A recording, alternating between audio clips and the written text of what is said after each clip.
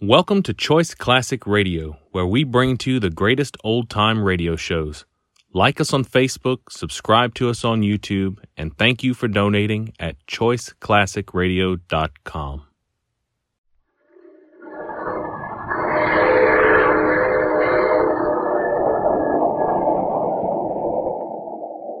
The Mysterious Traveler.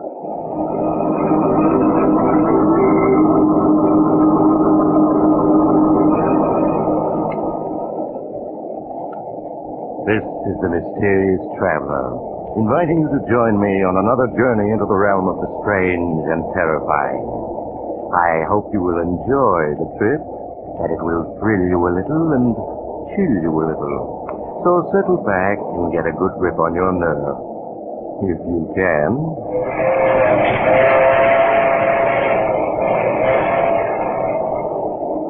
Where are we going?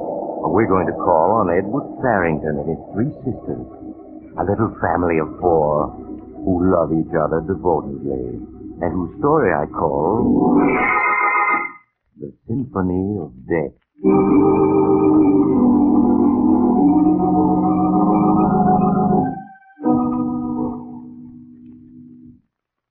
Edward Farrington and his sisters live by themselves in a large, gloomy old house on the outskirts of Boston. It is evening, and Edward is on his way home, when his attention is attracted by a small establishment which is advertising a close-out sale. An economical and foresighted man, Edward stops his car and enters the dimly lighted shop. Good evening, sir. May I serve you? I'm not sure.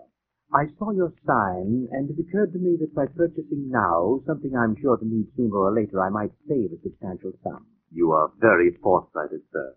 Now, here is a design I can recommend unreservedly. A simple white column, yet cut from the finest Carrara marble, I think. The angel on top is of a single piece with a shaft. It can never be dislodged or separated.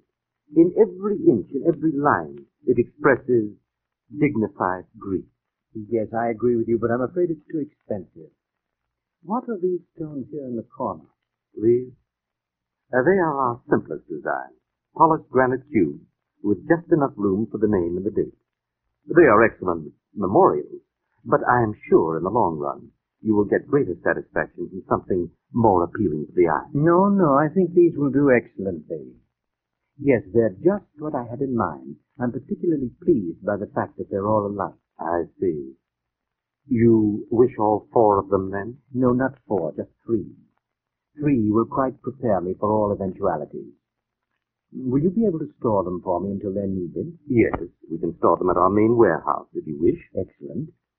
I suppose I might as well give you the inscriptions to be carved on them while I'm here.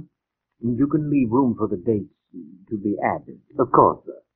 Then if you'll just take this down. In loving memory of Florence, sister of Edward Farrington. Yes, sir. In loving memory of Martha, sister of Edward Farrington. In loving memory of Emily, sister of Edward Farrington.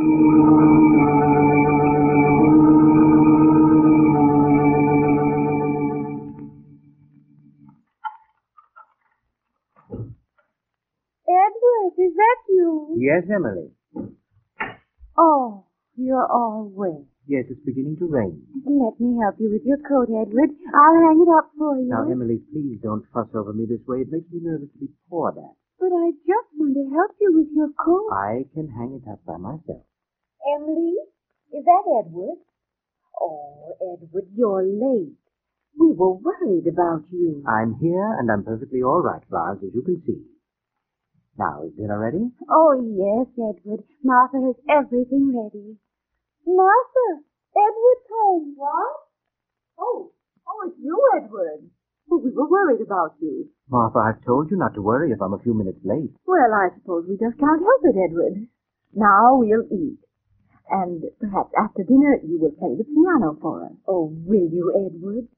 Please, please. Please, Edward. Well, we'll see. I really should work on my symphony tonight, but perhaps I can play for a few minutes after dinner.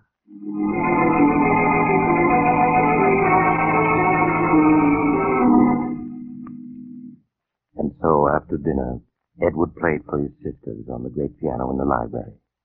Emily and Florence crowded close to him as he played, and Martha, busy with her knitting, sat and watched them with fond gaze.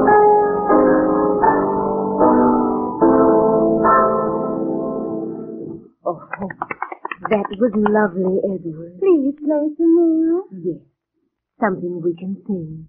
Well, all right, just one more, and that's all.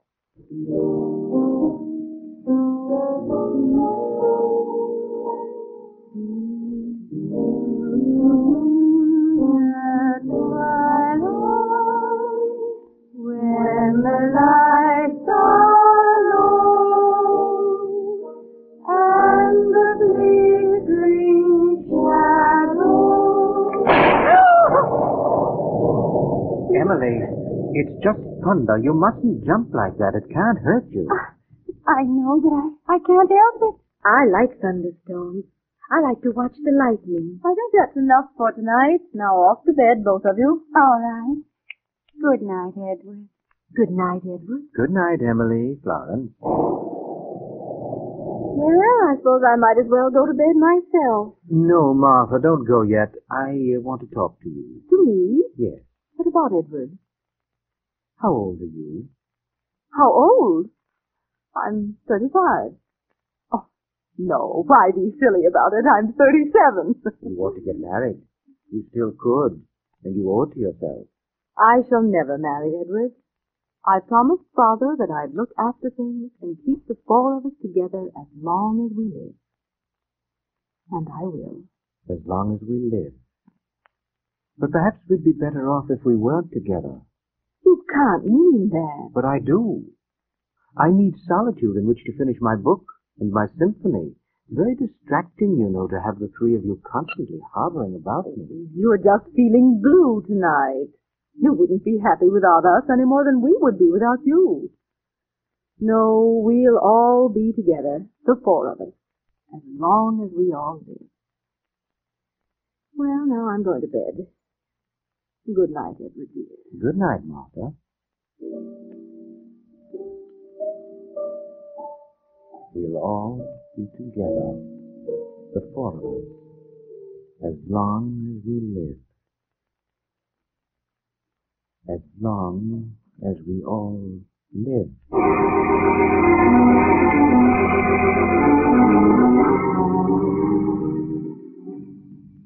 In the morning, it was still raining.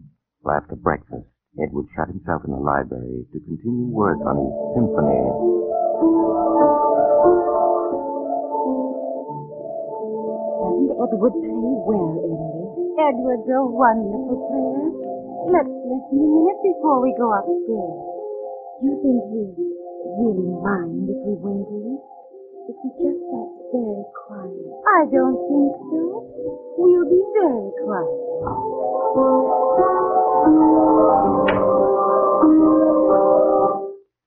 Who's there? Oh, it's you two. We're sorry, Edward. We didn't mean to disturb you. We'll go right away. No, you don't have to go. You mean we can stay, Edward? For a minute. I'm going to stop for a smoke. I'll bring you the cigarette. The cigar box is empty. Empty? Why, I was positive I had plenty of cigarettes. That's why I didn't buy any yesterday. You did have a lot yesterday. I saw them. Well, they're gone now. Then I suppose I'll have to drive down the hill to the drugstore and get some more. And that will mean I'll get nothing done this morning, nothing whatever.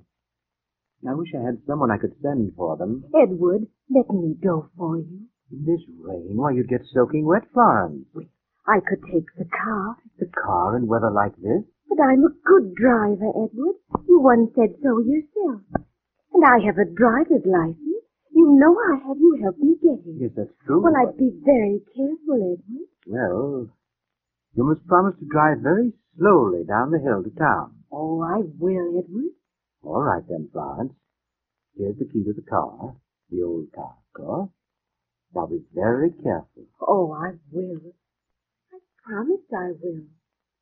May I stay and listen until Florence comes back? Well, I suppose so, seeing you're here already. You don't like us to be around, do you? Sometimes I think you don't like us at all anymore. Oh, that's nonsense. It's just that I'm trying to get a great piece of music written, and you keep disturbing me. There goes Florence in the car now. She's going fast. Florence likes to go fast, and then step on the brakes. She promised to be careful. I know, but she forgets. Well, I'm sure she'll be all right. Now I must get to work.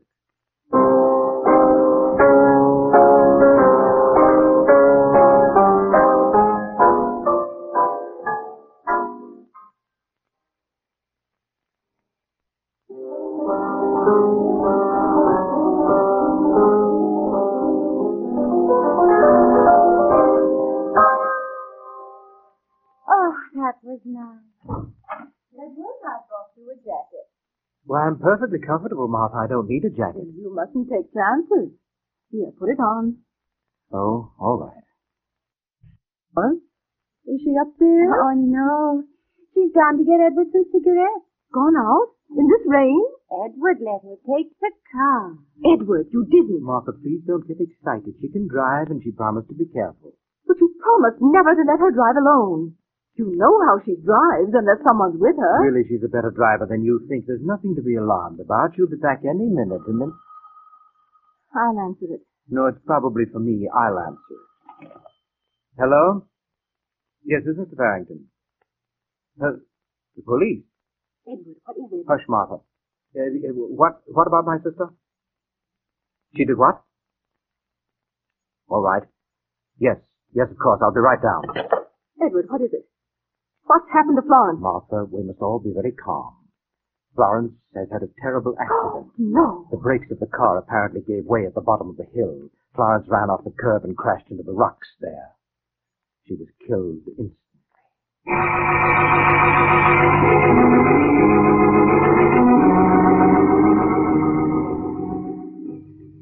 The official investigation into poor Florence's death established only the fact that the brakes had failed. But the brakes had only been checked the day before, as Edward proved to the police. Accordingly, they ascribed death to an unfortunate mechanical failure and closed the case. Edward, however, could not dismiss it from his mind so easily. Edward, you can't go on like this day after day, brooding about poor Florence's death. Oh, my dear, I blame myself for it. If I hadn't let her take the car. I know, Edward. Why don't you try to work on your symphony? It'll help take your mind off Florence. No, I can't possibly do any work on that yet for a while. No, but I have another notion. I think I'd like to write our family history. Oh, family history? Yes, and it seems to me that once in Mother's old trunk in the attic, I saw a lot of letters that were written to her by relatives. Are they still there? Why, yes, they are. And I'd like to look them over. They might help me get started on my history. Will you show me where they are, Martha? Why, yes, of course. We'll go up to the attic and I'll get them out for you right after lunch.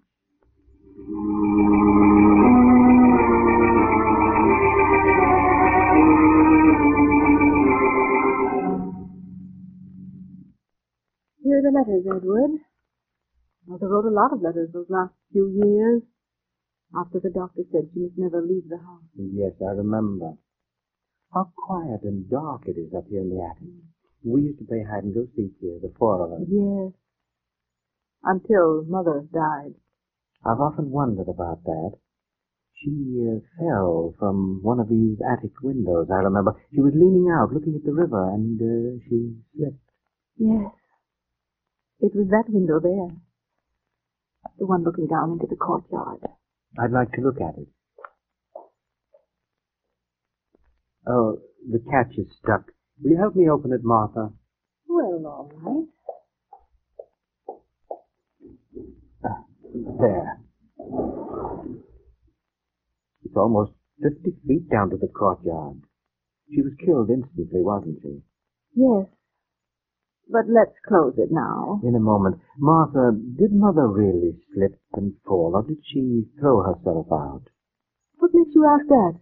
I was only 8 at the time, but it seems to me Mother was wandering badly in her mind there at the end. And then I recollect hearing Father say something about an asylum to Uncle George. Edward, you mustn't say that ever again. It would terrify Emily. But it's true, isn't it? Yes, it's true. Poor mother. It's strange you calling her mother because she wasn't really your mother. No, but I always think of her as mother. I was only 2 when Father married her. Poor creature. Let's believe that she slipped. It would be easy to slip from this window, wouldn't it?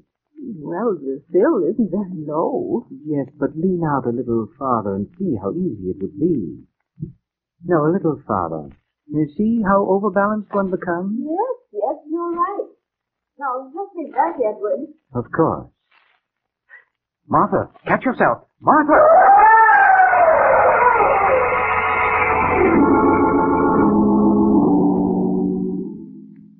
Poor Martha's tragic death, coming so soon after Florence's, was a great shock to Emily and Edward. But Edward recovered from the tragedy somehow after a few weeks, and as though determined not to let it upset him, spent many hours a day at his beloved piano, working on his projected masterpiece.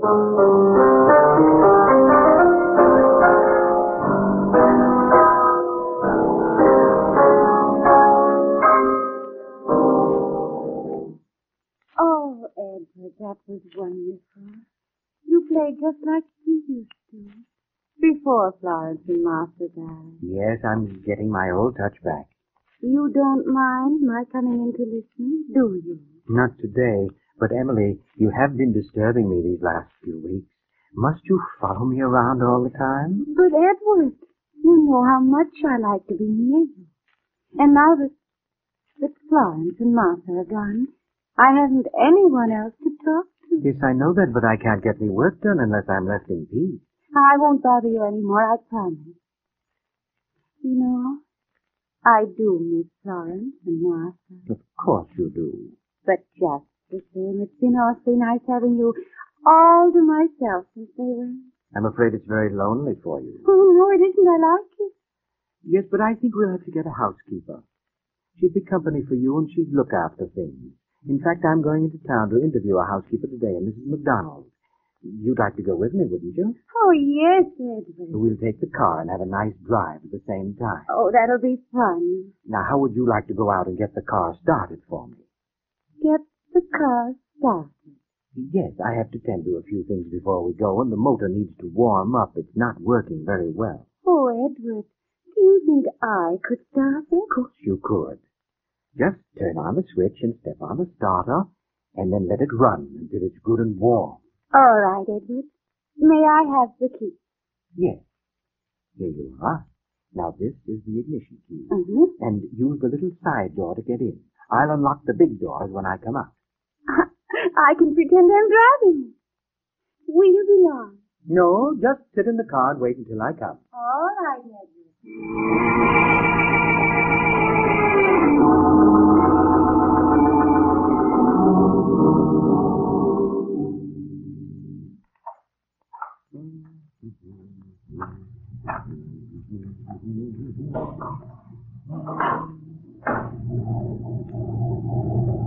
Here I am, Emily. I took longer than I expected.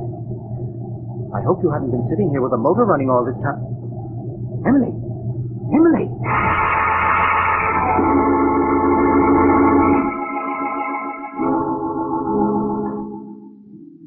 With Emily's unfortunate death from carbon monoxide poisoning, Edward Farrington was left quite alone in the great old house. His neighbors saw little of him, though they could hear him at his piano for many hours each day. They knew, however, that a week after Emily's funeral, he hired a housekeeper, Mrs. McDonald, to take charge of the house for him. Now, Mrs. McDonald, this is your first day, and before you start, I'd like to explain a few things to you. Of course, Mr. Farrington. As you know, I've suffered the tragic loss of all my sisters in the past few months. Oh, yes, sir. A great sorrow it must have been. But they do say tragedies come in threes. Indeed, they seem to. But I'm sure I'll be quite comfortable now with you to look after me. I surely hope so, sir. I'm certain of it. Now, I'm a rather moody man, and I'm working upon some music for which I have great hopes. Yes, sir. Above all else, I wish to be left alone. I do not want to be disturbed. Is that understood? Quite, Mr. Farrington. You may call me at mealtimes. At all other times, I prefer that you do not even enter this part of the house. I understand. Good. That's all, I think. Just put up with my little oddities and we'll get along very well. Yes, sir. Then I'll see about the ordering for dinner now, sir, if you'll excuse me.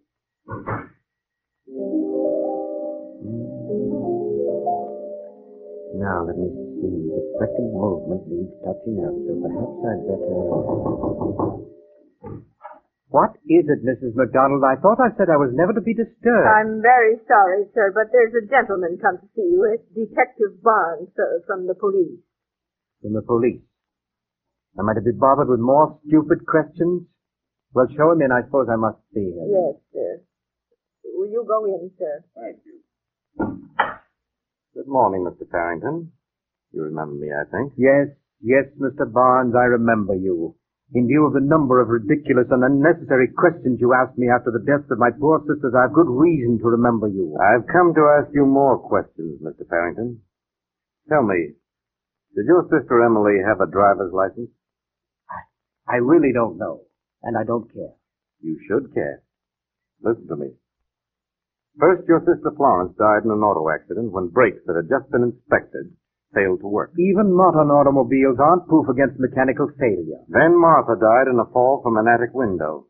Her body landed in the courtyard a full 6 feet from the wall of the house. What of that? It was much too far away for her to strike, unless she leaped or was pushed.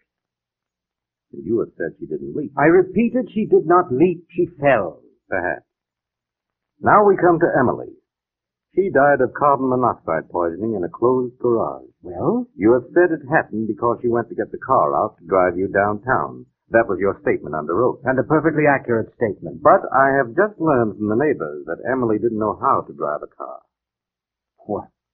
Well, of course she could.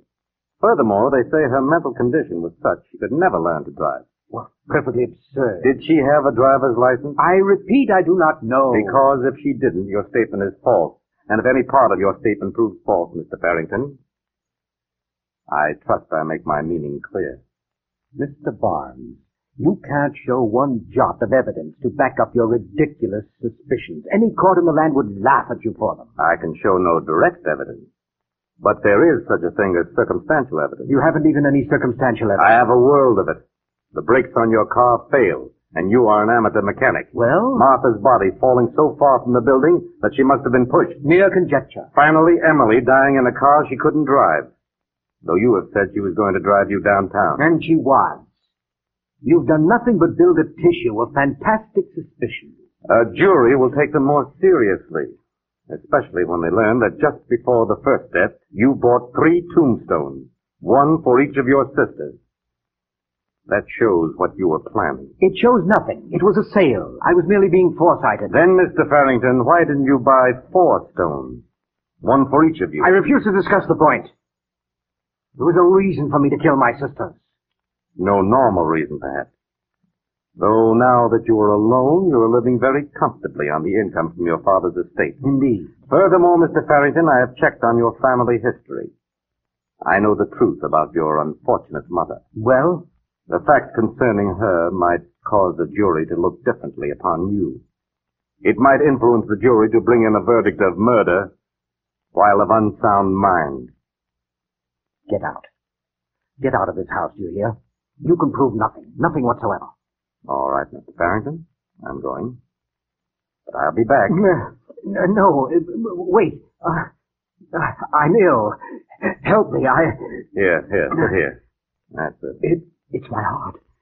There's medicine in my desk drawer. There. A small bottle. The desk here?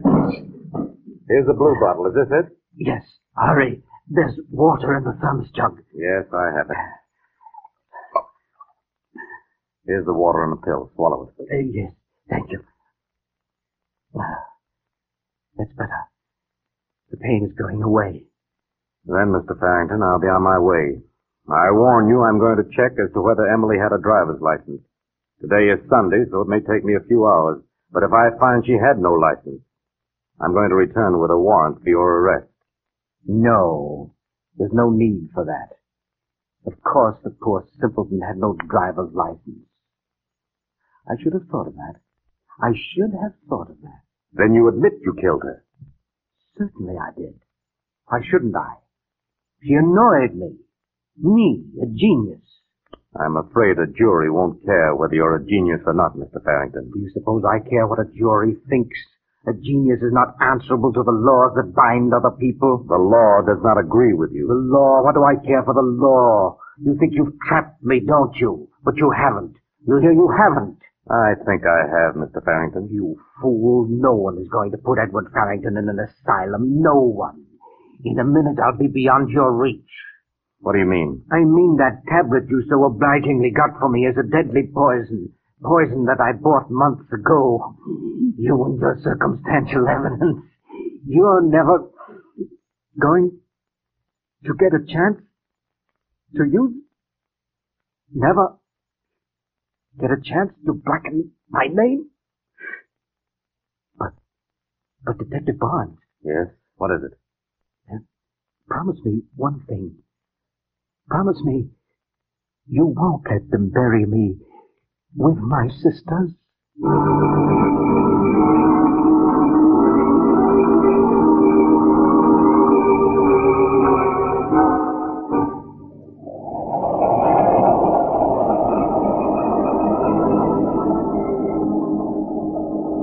This is the mysterious traveler again.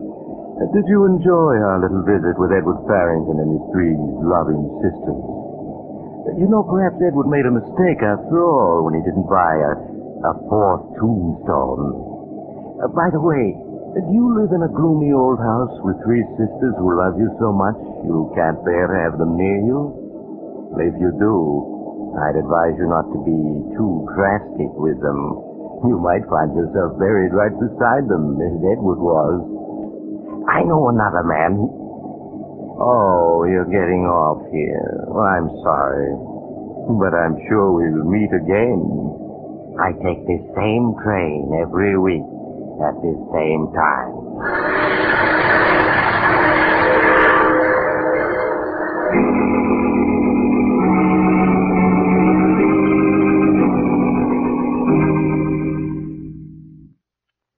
You've just heard The Mysterious Traveler, a series of dramas of the strange and terrifying.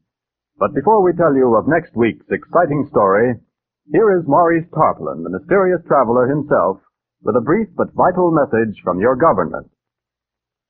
You all know that the stories we tell on this program are just stories, designed to entertain you, but not to be taken too seriously. Well, what I have to say now, however, is not a story, and is deadly serious. All over the world, people are starving. The United States and other food-producing nations are fighting a battle against famine. To win, food stocks must be conserved. You can help conserve them by canning and preserving food for your own use. If you have a victory garden, put up as much as possible from it. When your local markets feature an abundance of fruits or vegetables suitable for home preservation, can or preserve a winter's supply and release that much commercially canned food for the starving. Conserve your sugar for canning purposes. Follow the wartime rule of 1 pound of sugar to 4 quarts of finished fruit. And be sure to use only safe, tested methods. If you want information on any phase of home food preservation, write to the United States Department of Agriculture, Washington 25, D.C. Thank you, Maurice Tarpaulin. In addition to Maurice Tarpaulin, today's cast included Eric Dressler, Hester Sondergaard, Ann Tiemann, Inga Adams, and Martin Wolfson. Original music was played by Doc Whipple. The Mysterious Traveler is written and directed by Bob Arthur and David Kogan.